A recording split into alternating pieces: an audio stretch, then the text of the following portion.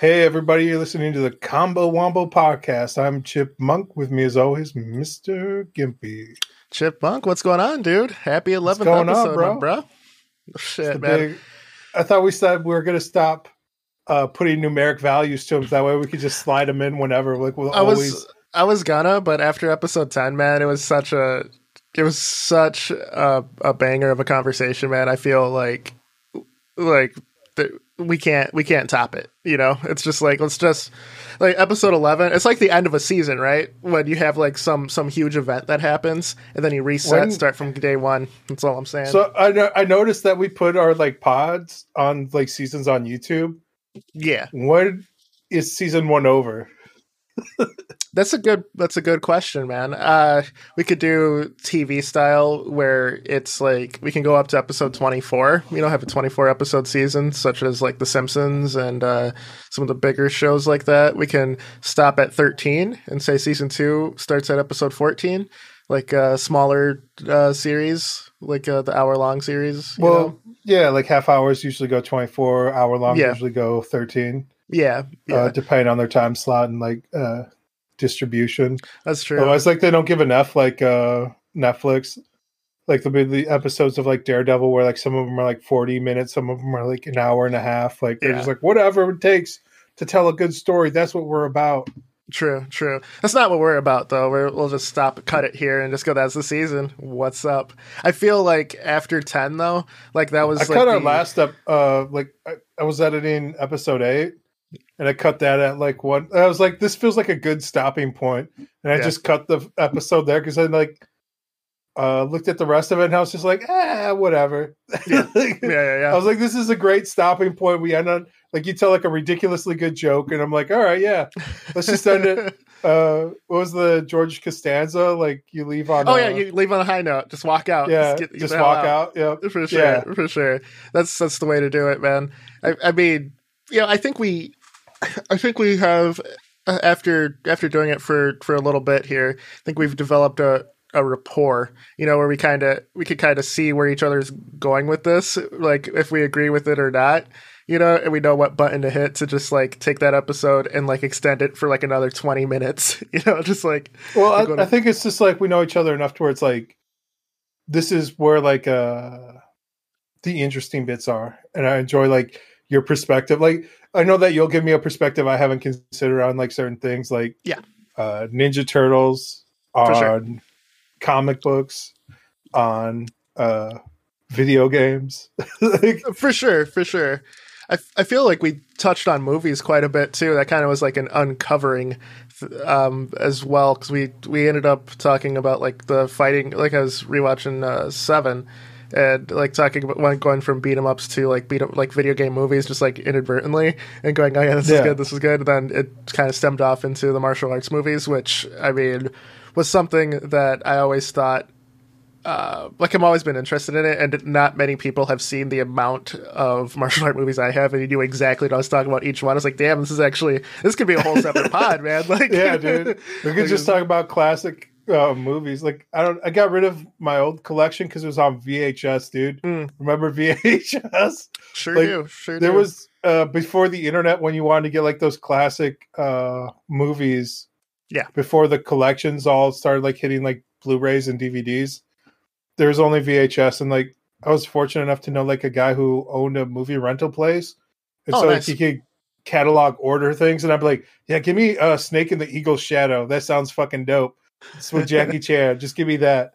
And I watched that. That changed my whole trajectory in life. Yeah, man. Was it Snake in the Eagle's Shadow? Was your first Jackie Chan movie? Probably. No, I want to say like it has to be close. It's definitely like one of the first like 3. I think I had seen like the Chinese Connection and like the Game of Death around that time. Like I'd seen like 2 or 3 Bruce Lee movies. Yeah. And then I was like, I think like everybody else, I'd seen like Rumble in the Bronx. And I'm like, who is this young Jackie Chan character? Let me see more about him. And then like I got like all the back catalog where I would like buy direct from like a catalog that so I was extremely fortunate with like that stuff. So yeah, I don't know, man. Yeah, mine was probably the first Drunken Master, just by virtue of seeing it on TV. And I was like, holy crap, this dude's amazing. And my uncle's like, you haven't seen anything. So he just like lends me like a giant VHS collection. He was one who would buy like import VHSs too. So sometimes it wouldn't even be subbed. It would just, he's just like, Right. Here's straight Mandarin, bro. Ni hao ma. Exactly. Sure. Exactly, dude. But what really solidified my love for martial arts movies was the very first Once Upon a Time in China with Jet Li. There's a scene where they're fighting on ladders in a burning building. That was so cool. And then it was like game over from there. I'm like, I'm getting everything. So I was always very critical of fight scenes in movies for the longest time. That was kind of like the divide was like the wushu, I want to say. Is that the proper term where it's like becomes more mystical and fantastical and like the Once Upon a Time in China like really skirts that line. It's like just fantastical enough where you like not it's everything pretty can fantastical, be done in life, dude. But it's like not so wushu where they're like flying, Yeah, they're not shooting energy beams. I think that's where you really cross the line. Like that's true. Oh man, that was like one of my favorite Jet Li movies too. I can't remember the name off the top of my dome. Where he is like a monk with his monk brother, and he joins the military and Kids in Shaolin or something like that. Yeah, probably something like that. But like they end up like shooting like balls of energy at each other towards the end, and you're like, okay. He's called like maybe it was Tai Chi Master or something like that. Yeah, I don't know. It was that, yeah. Anyway, like Red Dragon with Jet Li, I know like that gets pretty fantastical as well. Like like Jet Li, like in that early '90s era, they like just go full wushu where they're like explosions. People want to see fire bombs. They want to see spirit possessions. They want to see it's not like Jackie Chan's spiritual kung fu. I would consider that kind of wushu-esque because like he's like a janitor at a Shaolin temple and he's like cleaning up and he finds like an old tome of kung fu and he's like dusting it off. Also like the worst CGI like sprites you've ever seen in your life fall out of the book and they're like, bro, and he's like, all right, well, I'm gonna kick your asses, otherwise you're gonna have to teach me kung fu. And they're like, I guess we're teaching the janitor kung fu then. Right. Yeah, man. I feel Jackie Chan always has like the jobs where he's the everyman, and that's his point.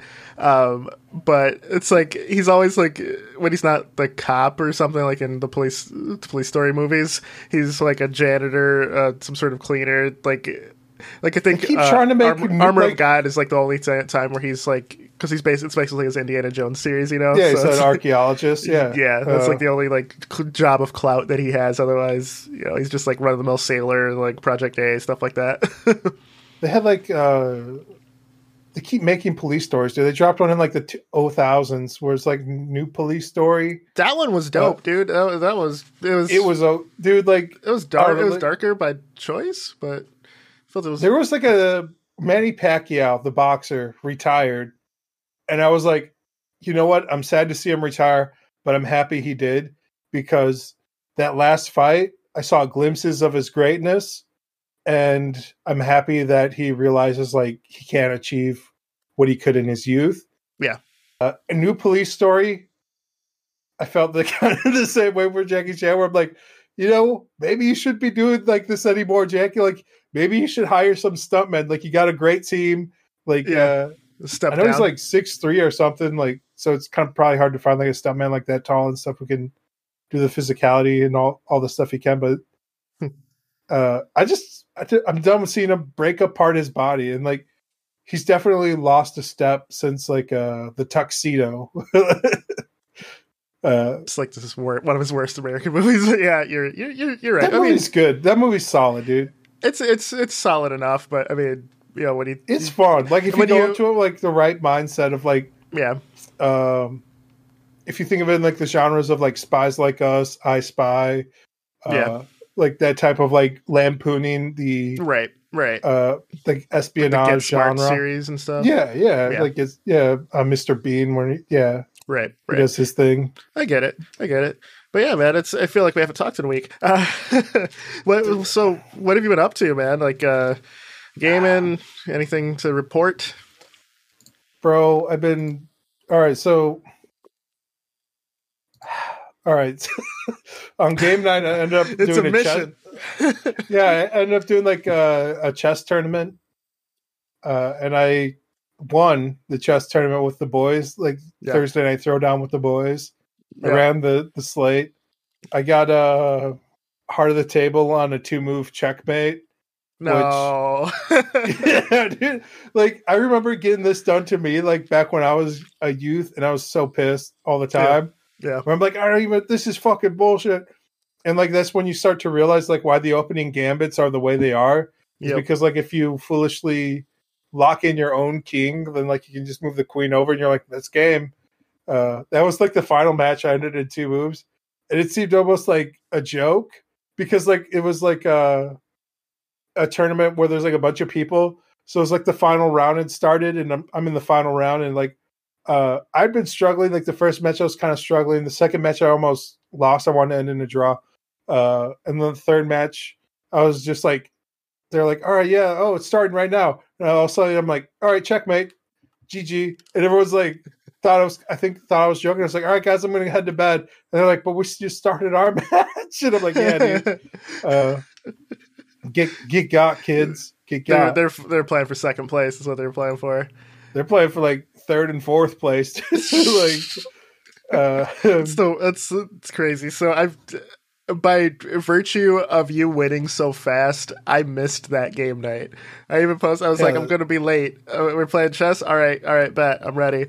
And I showed up, like I figured I'd be an hour late, right? Like I know you're on like way earlier, but it typically starts like at 8 when a lot of people start rolling in. Yeah, I'm like I just got a text from Heart of the Table where he's like, hey, where you at? We're about to start. We need one more. And I was like, because I've been... So the whole idea of Chess Night was suggested by Griselda Blanco. Okay, yeah. Mr. aka Mr. Butterballs, aka sure. Mr. Steel Yo Girl. For sure. He was like, oh, he's like, we should all do like a chess night. We should play chess.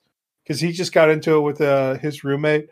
Yeah. And I was like, so he suggested that. And then he didn't even show up like the whole game night, I don't think. So... That's the man who has a house party at his house, doesn't even show up to it. Yeah, definitely. That's him 100. For sure. But I've been... So before that, like people are like, what have you been up to? What have you been doing? I've been listening to this. So there's an audio book of Supreme Mangus by Legion 20. Okay. And it's a web novel. It's basically like edgelord Harry Potter. if Harry Potter was like a sociopath, yeah, that's what this web novel is basically doing. Okay. And I'm okay with that. And I'm like, all right, yeah, let's see what happens. And like, the author paints a good enough reason for everybody in that world to be. So there's like no GPS. Like it's kind of like there's like a whole web series of like might equals right, where it's like in like a new isekai into a new world, and it's like the strong control the weak, and so he kind of sets up the world where it's like, yeah, if you're like strong or wealthy enough, you can do whatever to anybody, whatever, fuck it. But now that I'm like deeper into... So he basically goes through the Harry Potter arc of learning. Yeah. And that ended probably around, let me look here real quick, probably around like chapter 3 or 400. But like hold on, a chapter of a web novel is basically like 3 or 4 paragraphs. It's like a page. Okay. So yeah, got it. So basically, it's like I'm fucking deep in. All right. Yeah. Like where am I at? Let's say pop the link so people can check it out. No, fuck them. They're gonna have to like type in Supreme Mangus web novel. The audio books are basically like a robot reading it to you, but I'm around like chapter 600, 650. So yeah, if he completes like his Harry Potter school around like 300 or 400, he becomes like a ranger and like starts going around in the world like fucking up shit. And it's like every cool edgelord ass edgelord thing you can think of, where he's like, I'm a ranger. I like everybody tries to get close to him. He's like, you don't want to get close to me. I'm fucking darkness. So it's like, all right, dude. Like, that's like every 5 steps forward he takes like 20 steps back. Gotcha. For character development, because they're like, I don't know what to do. But I feel like if the author went back and like rewrote at this point, he'd probably have a better understanding of his story overall. Gotcha. So he's just taking it as he goes, and the character's transforming as the author transforms, I'm guessing. Yeah, I would say that's all web novels in a nutshell. Like you're writing week to week. You're writing like 3 or 4 chapters a week, which is like, 3 or 4 pages of like actual writing. Okay. So, if you're up to like 600, that's whatever, 60 weeks of writing, which is, 2 years of like being dedicated to your craft, which is about like 3.5 years of writing, 4 years, maybe. What, 60 weeks? It's like a year and 52 weeks in a year. So. Okay. Yeah. Like a year and a half. Yeah. Year and a quarter. Yeah. Like, whatever. Yeah, it's lower when you do it. Your math is suspect, but whatever.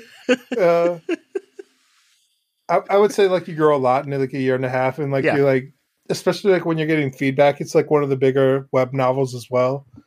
And seems like he's definitely learned a lot. Like he or she, I don't know, I don't care. Them, they, their, them, Zimzer, Zemzer's learning a lot from like the feedback, and they seem to be implying it right now around like 600 of like making the character more well-rounded, more believable as like a person trying to navigate that world. Gotcha. But I think they've also forgot like the world they set up in the beginning of like it's awful people doing awful shit just because they can and they're powerful. Okay. And now they're like, oh, maybe there's consequences for the main character because they're the main character. Gotcha. So it's like, like one of the first things he does is like some noble dude's like, give me your food, you starving peasant, because he's a starving peasant. And he's like, you know what, bro? There's no GPS. There's nothing to like tie me to this crime. He's like, get got, noob, and like beats their ass and like kills them. And they're like, the Lord's going to hear about this, the noble household. He's like, bro, how? There's no, phones or television in, let's say, old world. There's no cameras. There's no GPS. He's like, boom, kills them, like him and his guard instantly. So it goes from him like setting up a world like that to being like, oh, now there's a mage that can like track your steps to like where you've gone in like the last little bit and track you down. And it definitely kind of makes sense with like Power Scope, and it's a well enough written story where I've gotten to like chapter 600. So gotcha. So it's like a dark fantasy kind of a novel. Okay, got it. And I kind of lean more towards that because I feel like everything else is kind of written like high fantasy, like good guy. So I go with like concepts over well-written stuff a lot of the time. This has like a well-defined like power structure, spells, and all this other stuff, man. But okay. What have you been up to, man? What are you doing? I would like to say a whole lot of nothing, man, but behind the scenes, big things are happening. Big things like got a lot of big things. Got a lot of big things going on, man. No, nothing too much, man. I'm just. As far as like what's gaming going on goes, behind that green screen? You can go fuck yourself. Is what's going on. That's what everybody wants to know, dude. You got a lot of big things going on behind the scenes. What's behind the scenes of that green screen? That's what the people want to know. That is actually some of the projects that I'm working on outside of it. Classified. It's like custom controllers that I'm working on. It's like behind there is my project shelf. And at this point, it's unorganized, but I'll move it, so we'll show off some stuff. But not today. Not today. It's calling me out on the green screen. That hot Funko Pop collection, dude. The Funko Pops are showing a little bit, No, I've been working on just like other projects, man. Like I have a lot of time off coming out from my day job, and it's time for me to complete other projects that I'm doing. Like we have the pod, I had some other YouTube stuff that I really put on the back burner. There's, I've convinced more and more of my buddies to get VR. So I've been playing a lot more VR lately, and keep trying to sell everybody week to week on VR, yeah. man. VR is the future, man. The future's here. How much is that Oculus Light? It's like $200 now. $300, $299.99. Get that plus virtual. That's almost desktop. like an impulse. I think like a $200 is like, fuck it. I'll take a risk next week with my fucking rent payment. Yeah, like, that's that impulse buy level. If they could get it to that $199 level, but yeah, $399 is like I gotta think about it a little bit. Yeah, a little bit. Yeah. So how I got one of my buddies is Sir Solace. In our Discord we were all chatting, and I streamed myself and one of our other friends playing Creed, Rise to Glory. And it's like, boxing game or whatever, and we're playing, and right now I'm as far as like the reboot, I am undefeated at the moment in Creed boxing. So then I think all my buddies low-key want to punch me in the face. So in real life. Yeah. So Sir Solace is also my brother-in-law, so I feel there's like some pent-up aggression there too. Does Creed VR have online? Or Yeah. Okay, so you're finding these people in real life. Yeah, VR, basically. In real life, virtual life. Yeah. Where you're like, okay. Yeah. So that's been fun, and like it's definitely a video game at the same time. So it's like a stamina meter and stuff. So like if you're throwing too many punches, your gloves start like glowing yellow to red, meaning how tired you are. And then like if you throw a punch, your character in game's tired, so you get like this ghost punch.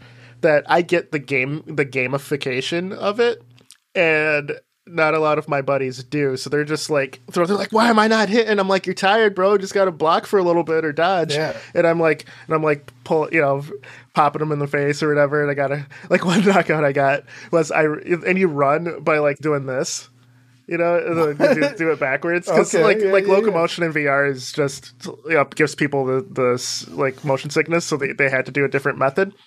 So controversial, but you like roll the dough to move, right? So I'm running at my buddy, where I'm going as fast as I can. My character's like running straight towards him. I throw a left hook, and then after that one punch, dude just gets jaw jacked and dropped right away. And I back up. And I'm like, who's the bitch now? Talking shit. So, I got some of the buddies salty at me because they're all like, man, I'll beat your ass in real life. I'm like, dude, it's a game. Calm down. Calm down. Like, it's just a game, bro. Like I got like, it's like pretty much lifelong friends, right? Who are knocking at my door going, come out here, motherfucker. I'm going to beat your ass. So, all because of Creed. But that's what VR is, man. Like, and I think it's come to be that I have like probably the longest VR legs, despite not being the longest VR owner. I've probably put more time in because I think I have the space set up for it just all the time now, and the will to just force through like any motion sickness, like to the point where I don't experience it any longer. I never really have, but it's the point where I was in VR for like 10 hours, dude. It was fine. Like other people are like, I got to take a break after like an hour or two, and like I'm eating ice cream while still in VR, man. So that's where I am. Sea legs. Yeah, that's where I am. I'm just trying to spread the VR love, man. I streamed Psychonauts VR game, which it's pretty simple. It's like you just look at what you're doing and you have like telekinetic powers. I'm planning on playing through Quake in VR pretty soon here. I think by the time this launches, I'll probably be in Quake VR. Should be pretty cool. But yeah, man, that's what I've been up to, just spreading the word and working on some projects. Spreading the book of VR. Yes, man, always. Do you think that VR adds like that extra dimension of like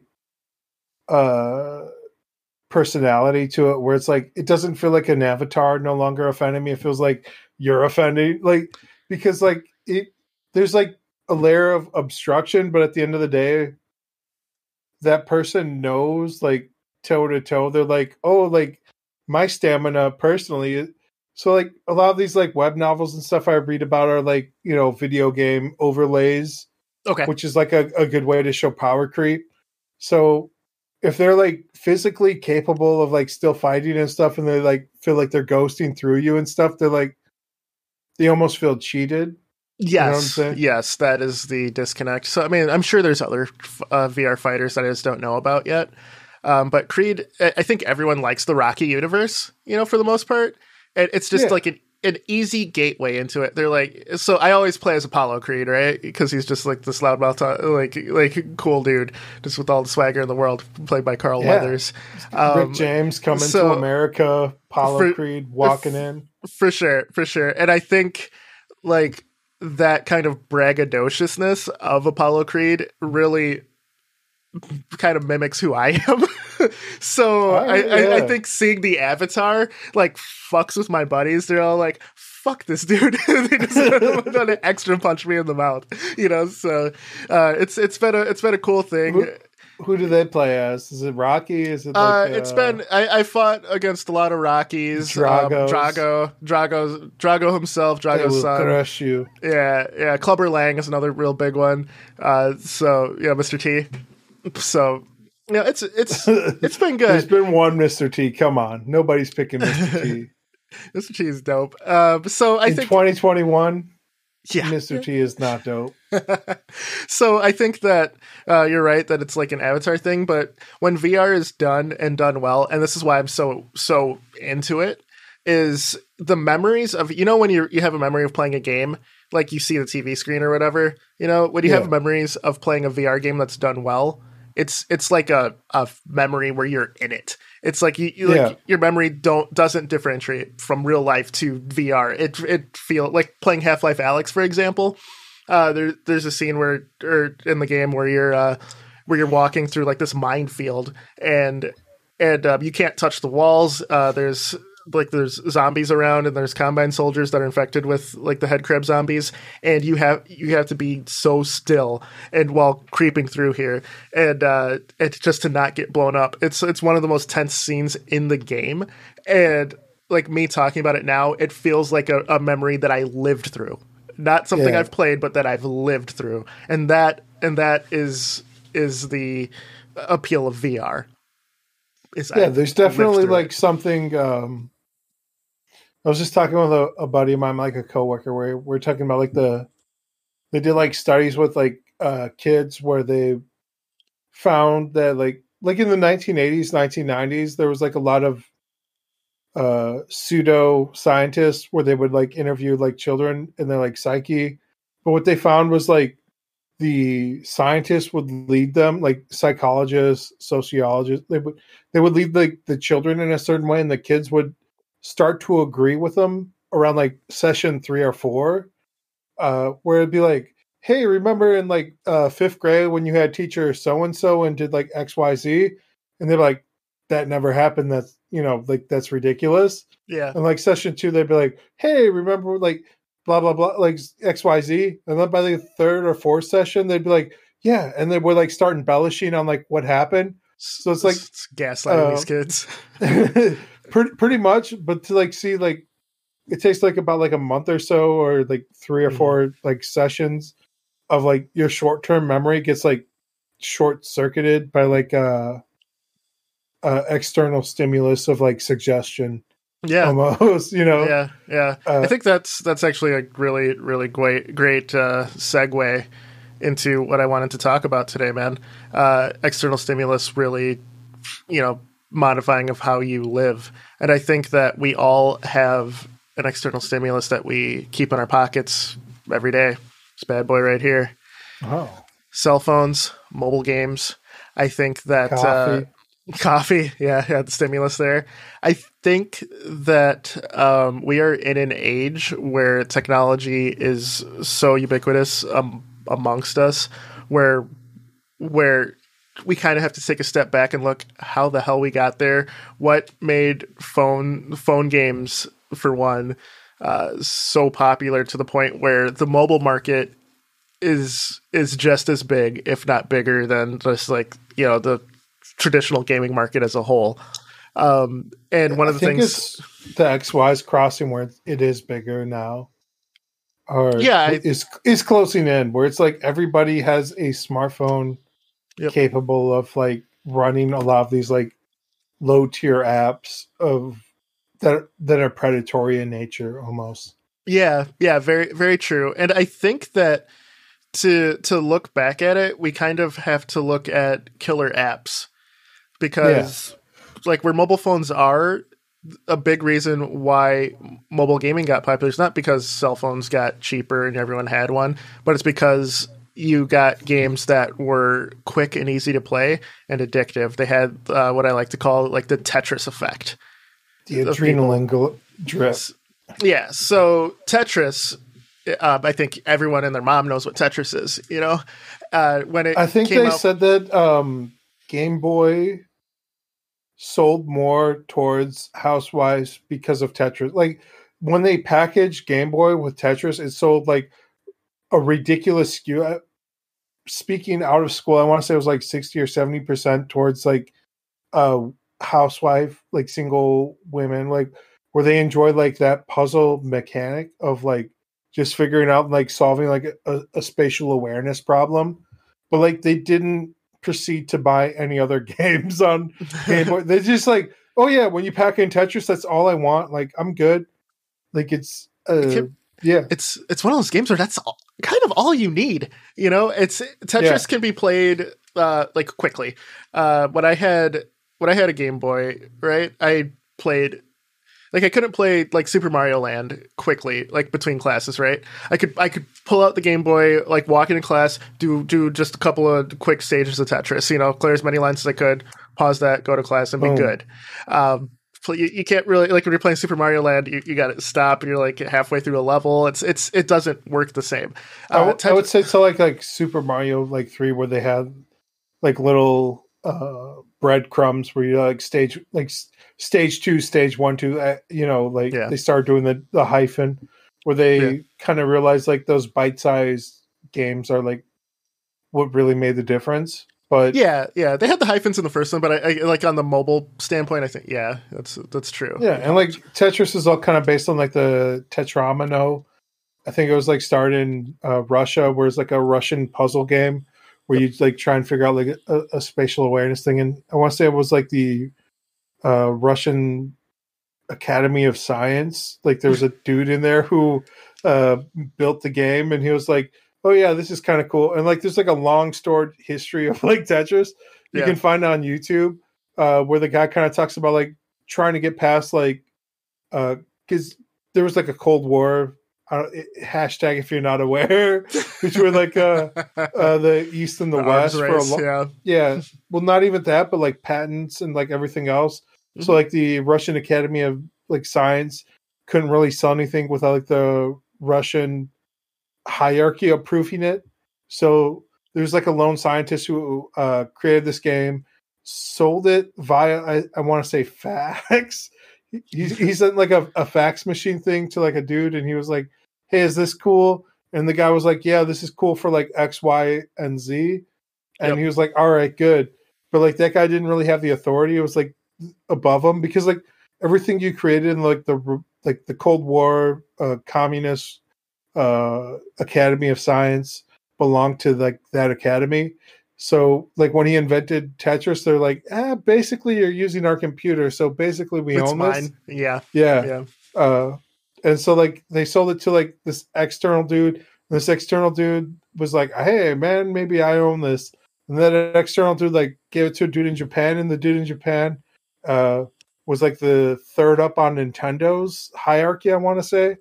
And he gave it to like the head of Nintendo, and the head of Nintendo was like, hey, because like the head of Nintendo, I guess at that time in the, I want to say 80s. He was just like, is this game worth playing? And like, I want to say it was like Miyamoto, Shigeru Miyamoto. Like he was like, yeah, this is going to be huge. And he's like, why do you say that? He's like, because all your secretaries are playing the everyone's game. playing it, The productivity has ceased because of Tetris. Yeah. And so, like, from that, like, they, like, launched it, but, like, that led to, like, more lawsuits. There's a ridiculous story. Like, I can't encapsulate, like, everything. There's, like, definitely YouTube channels that have, like, 2 hour long videos of, like, documenting the impact, the literal impact of like what Tetris has done for like the genre, for basically unify like the East and the West of like ideas of, you know, like the getting over that like the Iron Curtain of what was communist Russia at the time, and being like, this is a good idea and this is why, and then like the East and the West being like, yeah, this is great. Like, so Tetris ended the Cold War. Yeah. Hashtag Tetris right. ended. No, but like it was like it definitely led to more talks that would not have happened between a lot of high level officials for patents and good ideas. Yeah, I think global rights was definitely an issue. Like global trademark rights was definitely an issue. Yeah. But there's definitely like something to say, like the marketplace of ideas, almost, where you want good ideas to rise to the top. And Tetris was definitely like a revolutionary, groundbreaking genre idea of like, so I just didn't want to gloss over and be like, oh yeah, you know, and then there was Tetris. It was like, Tetris is a big fucking deal. Yeah. Tetris was like a huge deal. Like, just for the children's watching in, you know, 2052. Right. Like, where they're like, oh yeah, whatever. Nobody plays Tetris anymore. We're all playing like VR hug space. Dude, VR Tetris is one of the best things. Like it legitimately is. It doesn't stop. But Tetris was probably the first game that captured such a large, and I'm going to say casual audience, because it appealed to hardcore gamers, appealed to casuals. It really was the perfect marriage of it, and drove Game Boy sales through the roof. And so that you have that, you port it to the NES, it's in arcades. Everyone's playing. It has the Pac-Man appeal, you know, where everyone loves it, everyone wants to play it, everyone just gets on a basic level. You have to make a line, figure it out. One of the most beautiful like puzzle games ever made. Now, each successive console has tried to emulate Tetris's success. Nintendo was lucky enough to, you know, get it, license it, and then, you know, move on to help sell mobile units.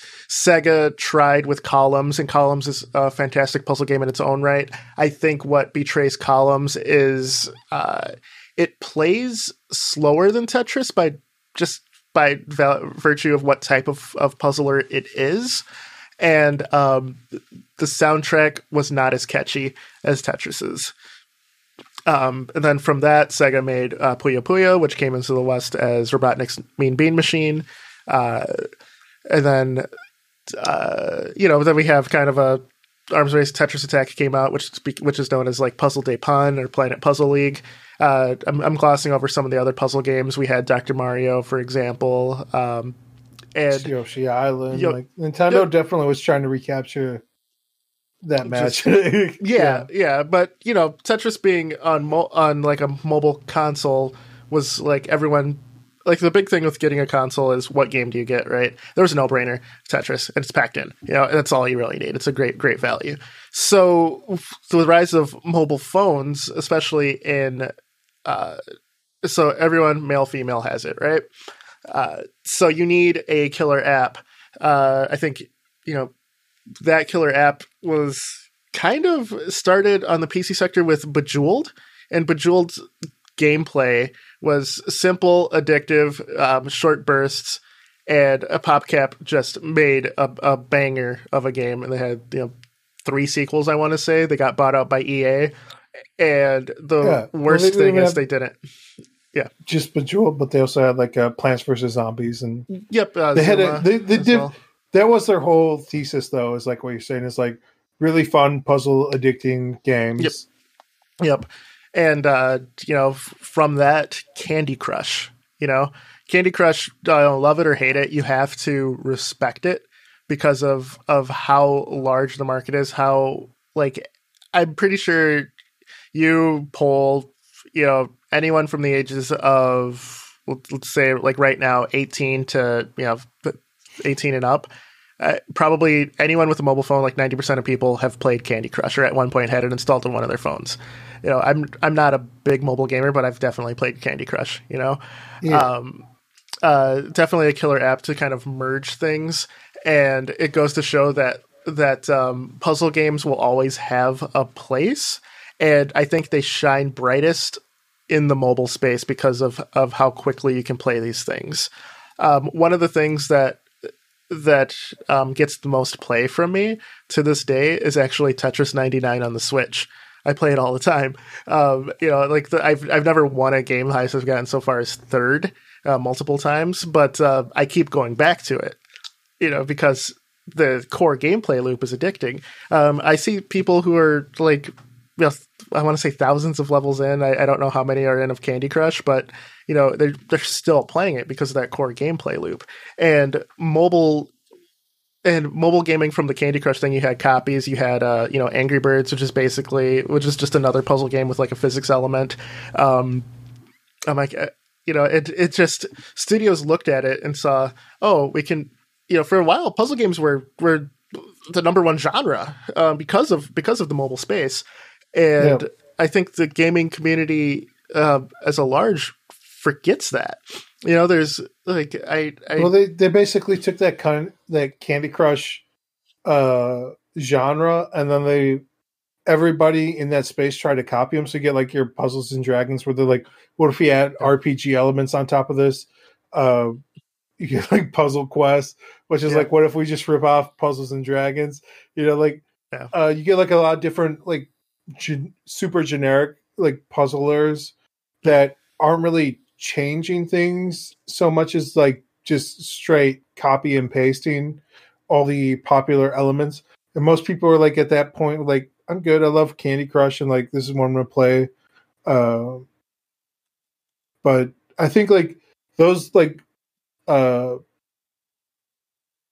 small steps led to like slightly bigger evolutions of ideas for the puzzle genre, especially like there's something about like the tactile feel of like on a mobile phone where you're pressing and moving, whereas like the analog feel of almost like the controllers, where like as soon as like you're in there and like you're manipulating like that space, I want to say like again like Tetris began as like dodecahedrons or whatever, where they're like shapes in like a physical puzzle, like a wood box puzzle. Yes. And I think there's like something in your like in our 8 brains where like if you're like physically moving like wood blocks to like fill out like a puzzle space that like is extremely satisfying. Like you see in like Resident Evil with like Resident Evil 1 and 2 with the inventory management, not even like their puzzle mechanics. I was just like, this feels really satisfying when I can move things together in like a cohesive manner and then fit like what I want in that like empty space. Gotcha. Yeah. And so you're right. A lot of, especially in the PC space, I feel Resident Evil is a good example of that, but you have something like Escape from Tarkov where you're trying to get everything to just match in this, and you're just, lining up those puzzle pieces, man. You're just making it fit. Simpsons spoofed it as well, where Homer is like, I need to get everything in the car. He's like, I've trained for this my entire life, and the Tetris music starts, and he gets like all of like the garage sale stuff in. He like makes the Tetris pieces out of his kids and like Marge and stuff, and fits everything in perfectly. It's one of those things where it speaks on just a deeper level than most other like modern games. You're like with if you throw someone into like an RPG or an action game, you have to explain mechanics, you have to explain the story, you have to it's a basic level understanding. Tetris and most puzzle games, the ones that are done well, you can look at it, explain it in like 3 sentences, and then just tell people to go. Make a line. Match 3. So Lumines is one of those ones where there's like a scan that comes in. It's like line these up before the scan comes in to get it going. So puzzle games are definitely something that I think in the current generation of consoles is being overlooked. Are you all right? I gotta pee like a motherfucker. We gotta pause. This is the first. Pause. Go for it. Record. Okay, and we're back. Chip's back. So where I was going with that was, Luminous is just another example. Is the killer puzzle app for the PSP. Each mobile game has one. Medios was the killer puzzle app for the DS. It's another one. Obviously, I think Tetris came out on the DS as well. Just did gangbusters. It always does. My favorite was Planet Puzzle League, where it's like tile matching. Puyo Puyo does very well for Sega. Puyo Puyo versus Tetris is another game that I'm really enjoying. That being said, I think that to the measure of if your console or platform of choice will be successful is one of the things that's overlooked, but it's kind of holds true to if it's successful or not. Does it have a addicting puzzle game, with mass appeal? The Game Boy had Tetris, like it's not like a huge metric, but you can't have, or most people can't have a successful console without it. It's kind of like the bread and butter of it. It could be. It's almost like you're saying. It's like there's the whole casual market, which is basically. I'm gonna throw a random number out there from the top off the dome, but okay. I want to say it's like 60-70% of the marketplace is just people who want an extremely casual experience of something they can do in between things. Yes. Yes. For video game players. And I know like that term's extremely broad as well. But yeah, people who just want like the filthy casuals. Filthy casuals, yeah. Filthy casuals drive sales. Filthy casuals, they got money too. Yeah, they have money too, and they lead to bigger and better games that are more complex and full featured than normal puzzle games. So I just wanted to take a second to recognize the importance of puzzle games in our filthy casuals video game space, and the filthy casuals that it seems like the hardcore gamers don't appreciate, which I think you have to. Otherwise, I think that's a lie. I think they do. You think they do respect them? Yeah, I think hardcore gamers also respect puzzle games. I think there's like a big overlap of people who, like, if you had like the Venn diagram of people who love video games and people who just like puzzle games, I think there's probably like a good chunk overlap. Yeah, a lot of people will introduce people they love to the genre who otherwise wouldn't play video games, like via puzzle games. So they're like, oh, maybe we can play Tetris together. And they're like, okay. And like, you'll end up like playing a puzzle game that you otherwise wouldn't have. And like, that's where it crosses over. I feel a lot. I don't think it's like an either or thing. I think that's why like things like Puyo Puyo, Tetris, Puzzle Quest are huge. They get like tens of millions of downloads. It's not by accident, dude. It's there's some science to it, I want to say. Yeah. So puzzle games helped bring the rise of mobile gaming.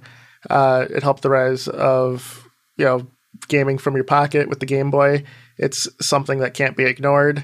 If we get like a banger puzzle game in the VR space, it's going to be on an Oculus Quest exclusive, I'm sure. But it's going to drive sales.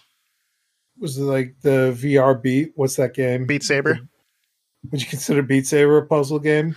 No, it's definitely a rhythm game, but it is it's probably the killer app for it that has the broadest appeal, and it's worth every penny. Beat Saber is amazing. I would say like the overlap between like a rhythm game and a puzzle game are like they're cousins. They're like really close together. Yeah. As far as like just general appeal, for sure. Like before I even got VR, I thought not even general appeal. I would say like if it's done right, like a rhythm game should do these same patterns. Like I was playing like DDR with the professor. Yeah. And like I knew that the game wouldn't disrespect me in such a way that it would make an impossible move, if that makes sense. Yes, it does. Yeah. So like if it's going like da da da da, like like a left right or left down right up, Mm-hmm. it's going to like do like a semicircle, but Yeah, it it's won't just go a big like, pattern. but it won't like go like bop bop. It won't go like left, down, up, right, left, like some almost impossible footstep work. If Yeah. that makes sense to you. Yeah, no, it does. It does. That's actually so breaking down rhythm games, and I'll use DDR as the example as well. Into it, it's just puzzles that you're solving in a different way, right? Because you're Yeah. right. Like most all DDR songs have like a I can't believe it, a rhythm to it, you know, where you find the rhythm and you know just how to step. It's a puzzle you solve in your brain. Some of my favorite like DDR songs to play have like the best like movement feel, you know. Yep. Like there's a couple, like especially if you have like the two steppers where you're just going, you know, like left, right, up, down or whatever, you're just kind of going back and forth. It's like a kind of like a quick jump hop switch or whatever. Feels amazing to do. And you're right, it's just, I think the like dance games and rhythm games in general get that endorphin rush. I would say like if you come at recognition. it again with like that second level, Yeah. those like simple like double hops of like left, right, or up, down. Yeah. They usually are led into with one of your feet already being on up or down or left or right. True. So like, if you have like to do like a quick double jump, your one foot's already going to be on the right, so you only have to press left. So you only have to like do like a slight hop, and then like boom, boom, boom. So Yeah.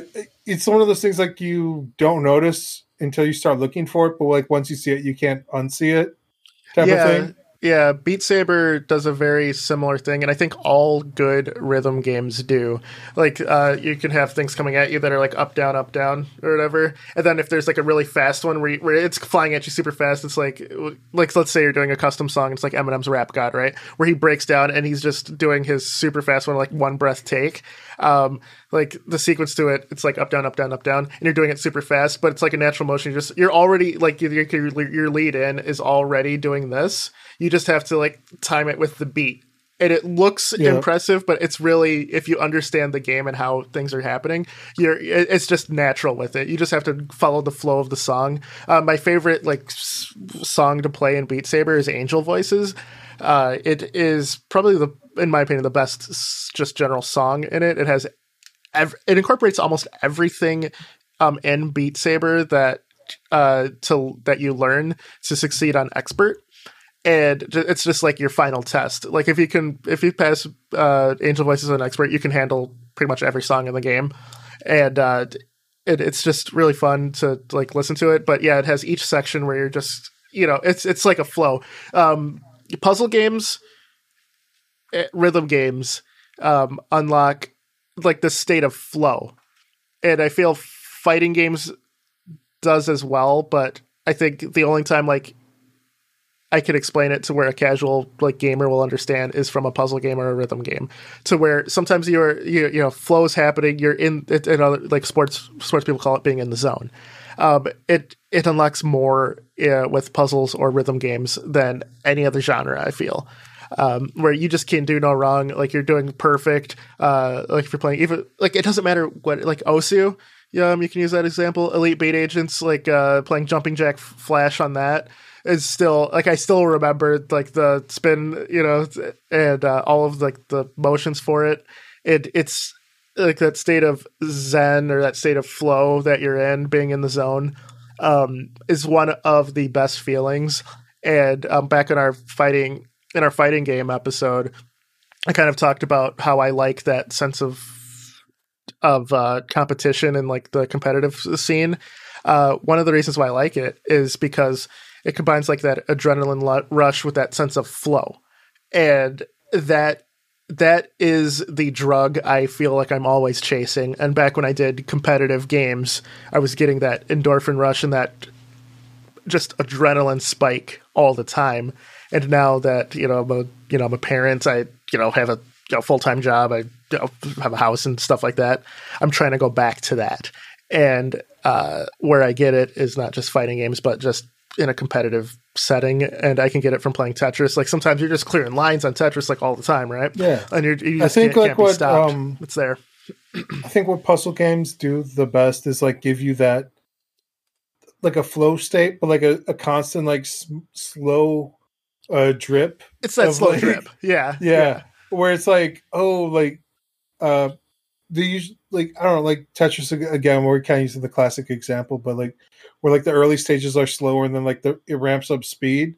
But like on the slow stages, like you start to kind of figure out things, and then when things speed up, like you start to understand things almost. Where you're like, okay, like now I understand like how these blocks interact with each other and like how this space interacts with each other, and it gives you like a constant like almost drip state. But then I would say like when it gets even faster, that's when you start to get to like the flow state of like these bricks are like falling down like shooting stars, and I have to like move them and place them in such a way that they're going to be beneficial to like the current layout. It also kind of goes with that too, being in that state of zone too. I feel like your body is almost on autopilot. Like I don't think I blink when I'm like really going into like a good flow section, you know.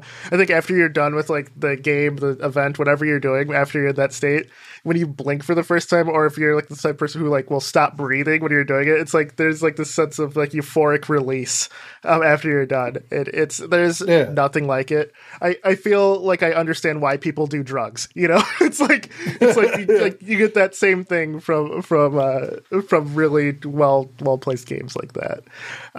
So yeah, the thing with the rise of mobile entering into like that flow state, forgetting about things around you, like focusing in on like I almost get like tunnel vision where like the world like kind of blacks out around you and like you just focused in on like a single endeavor, and like almost like things start to slow down a little bit and you can like think like 2 or 3 moves ahead.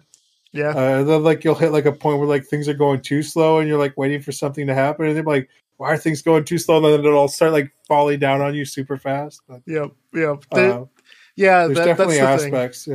Yeah, for sure. So that's what puzzle games do. It unlocks that flow state for everyone. I feel like I think like we're inherently problem solving creatures as human beings. And puzzles give you a solvable problem.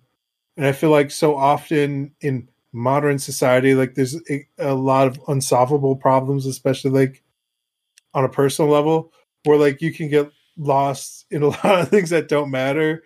But like puzzle games kind of like compact it and be like, this is a simple solvable problem for you. Man. Yeah, so I think that's a good spot for us to kind of wrap it up, man. I think that, you know, we conveyed why puzzle games are important, what Tetris did for it. And I just kind of want to end it on a couple things. Like, one, do you have a favorite puzzle game? I redid our logo for Puzzle Fighters 2. Yeah. And I think I said like Yoshi Island earlier, but I want to say that game's called actually Yoshi Attack. It's not Tetris. It's Tetris Attack that you're thinking of. 100%. With Yoshi? Yeah. Yep. It's Planet Puzzle Tetris League. Attack, Super NES. Tetris Attack for the Super Nintendo. It's not Yoshi Island. That's a completely different game. I knew what you said. I just let it go. But thanks for the. I saw like you looking at it. And I was like, "Fuck, that's the wrong name." Yeah, I didn't want to stop your train of thought. I knew what you're talking about. But and like I knew it was kind of wrong when I said it. But I was like, the one with the Yoshis and the Tetris. Tetris Attack is super fun. Where that was the first time that I saw the genre be like where you have to get at least 4 items in a row, and that built up a power meter where you could unleash an attack on your opponent where it just drops down like dead bricks on them where they have to deal with those bricks by getting combos next to them. It's I'm glad you mentioned Tetris Attack. So Nintendo, it's called Panel de Pon internationally, and Nintendo rebranded it as Planet Puzzle League. That's probably my second favorite puzzle game, like just ever. It's glorious. I think that if we have some time in the very near future, we should do a couple matches together on that because it's so fun. My favorite is the Puzzle Bobble series, also called Bust a Move. You have Okay. bubbles that are different colors that are loaded up into like a shot thing. So you aim where you want it to go. The balls are on top, and you shoot and try and match the colors. Balls will fall down, and if you hit like the right amount of balls, there's a power one that comes back up and keeps hitting balls of the same color, so you can kind of cascade however many are falling. I did a stream during the summer, which I called the Tournament of Champions, where it was sports arcade games and puzzle arcade games. There's a random grab bag of who's best. I ended up winning.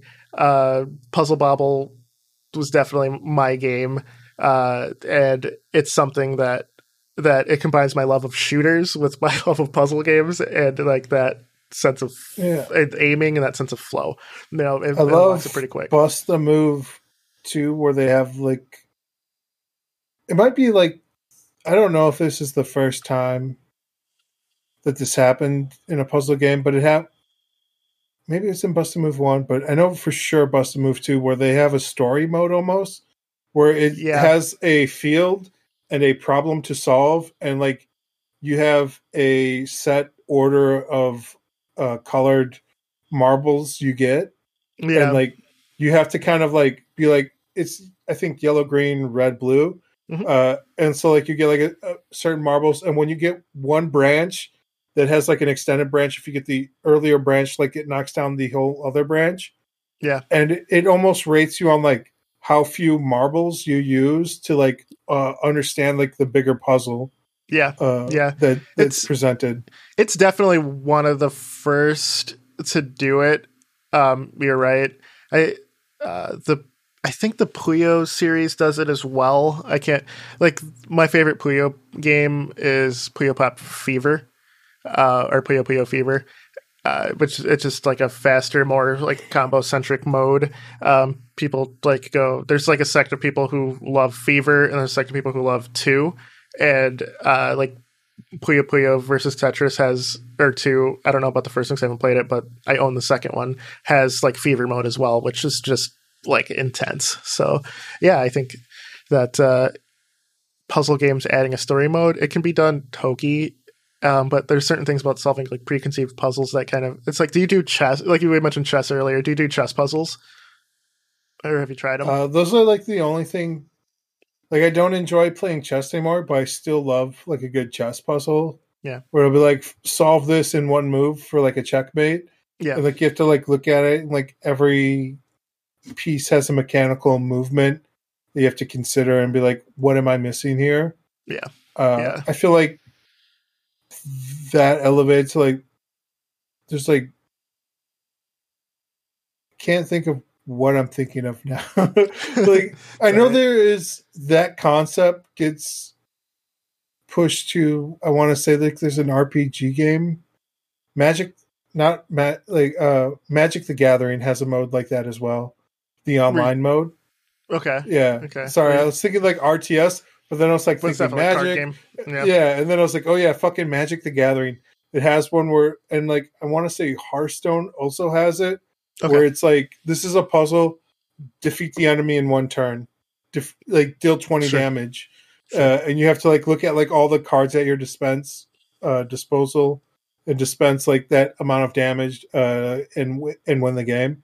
And I think like the simplified I've always loved like those modes, and I love like that where it takes like a bigger strategic game and breaks it down into a single move or turn strategy or puzzle, where it's like, this is a bigger strategy game, but like really what you're doing is solving smaller puzzles along the way. And like, I definitely enjoy that stuff, man. What about you? Do you ever mess with like, you fuck with like Magic the Gathering online? Never online. I've played Magic like in a small social circle. Most CCGs just have that cost to the barrier of entry that just doesn't appeal to me. The meta changes so often that I just can't keep up. I do enjoy them. I think that like Hard on the Table, our mutual friend here, I think my favorite thing is watching him play something like that, because he has such a high concept level and a great memory for planning attacks. I feel like watching back when he streamed Hearthstone, he would do like, I think the arena modes or something, and it always felt like he was 6 moves ahead of the other player. And there's that level of just knowledge of the game as a whole, of what cards that your opponent probably has in his deck based on like what he's playing, like what strategy he's playing, that I think is incredible. But it's just something that I've never really put much time into. Like with the exception of a roguelike game called Slay the Spire. I think that's like the closest I've gotten to that. So yeah, but yeah, not really, but Slay the Spire is probably the exception. So we've come to the conclusion that card games, TCGs, are also mini puzzle games in their own right. yeah, that's what we uncovered, man. But yeah, dude. So I just want to end it here, just saying, definitely sound off in the comments, of what your favorite puzzle game is, what you get out of it, why. Like, subscribe, follow Mr. Gimpy on Twitch TV. Appreciate it, man. Definitely hit that like button. Hi to my daughter Charlie here. She just woke up. and and everybody have a great rest of your day.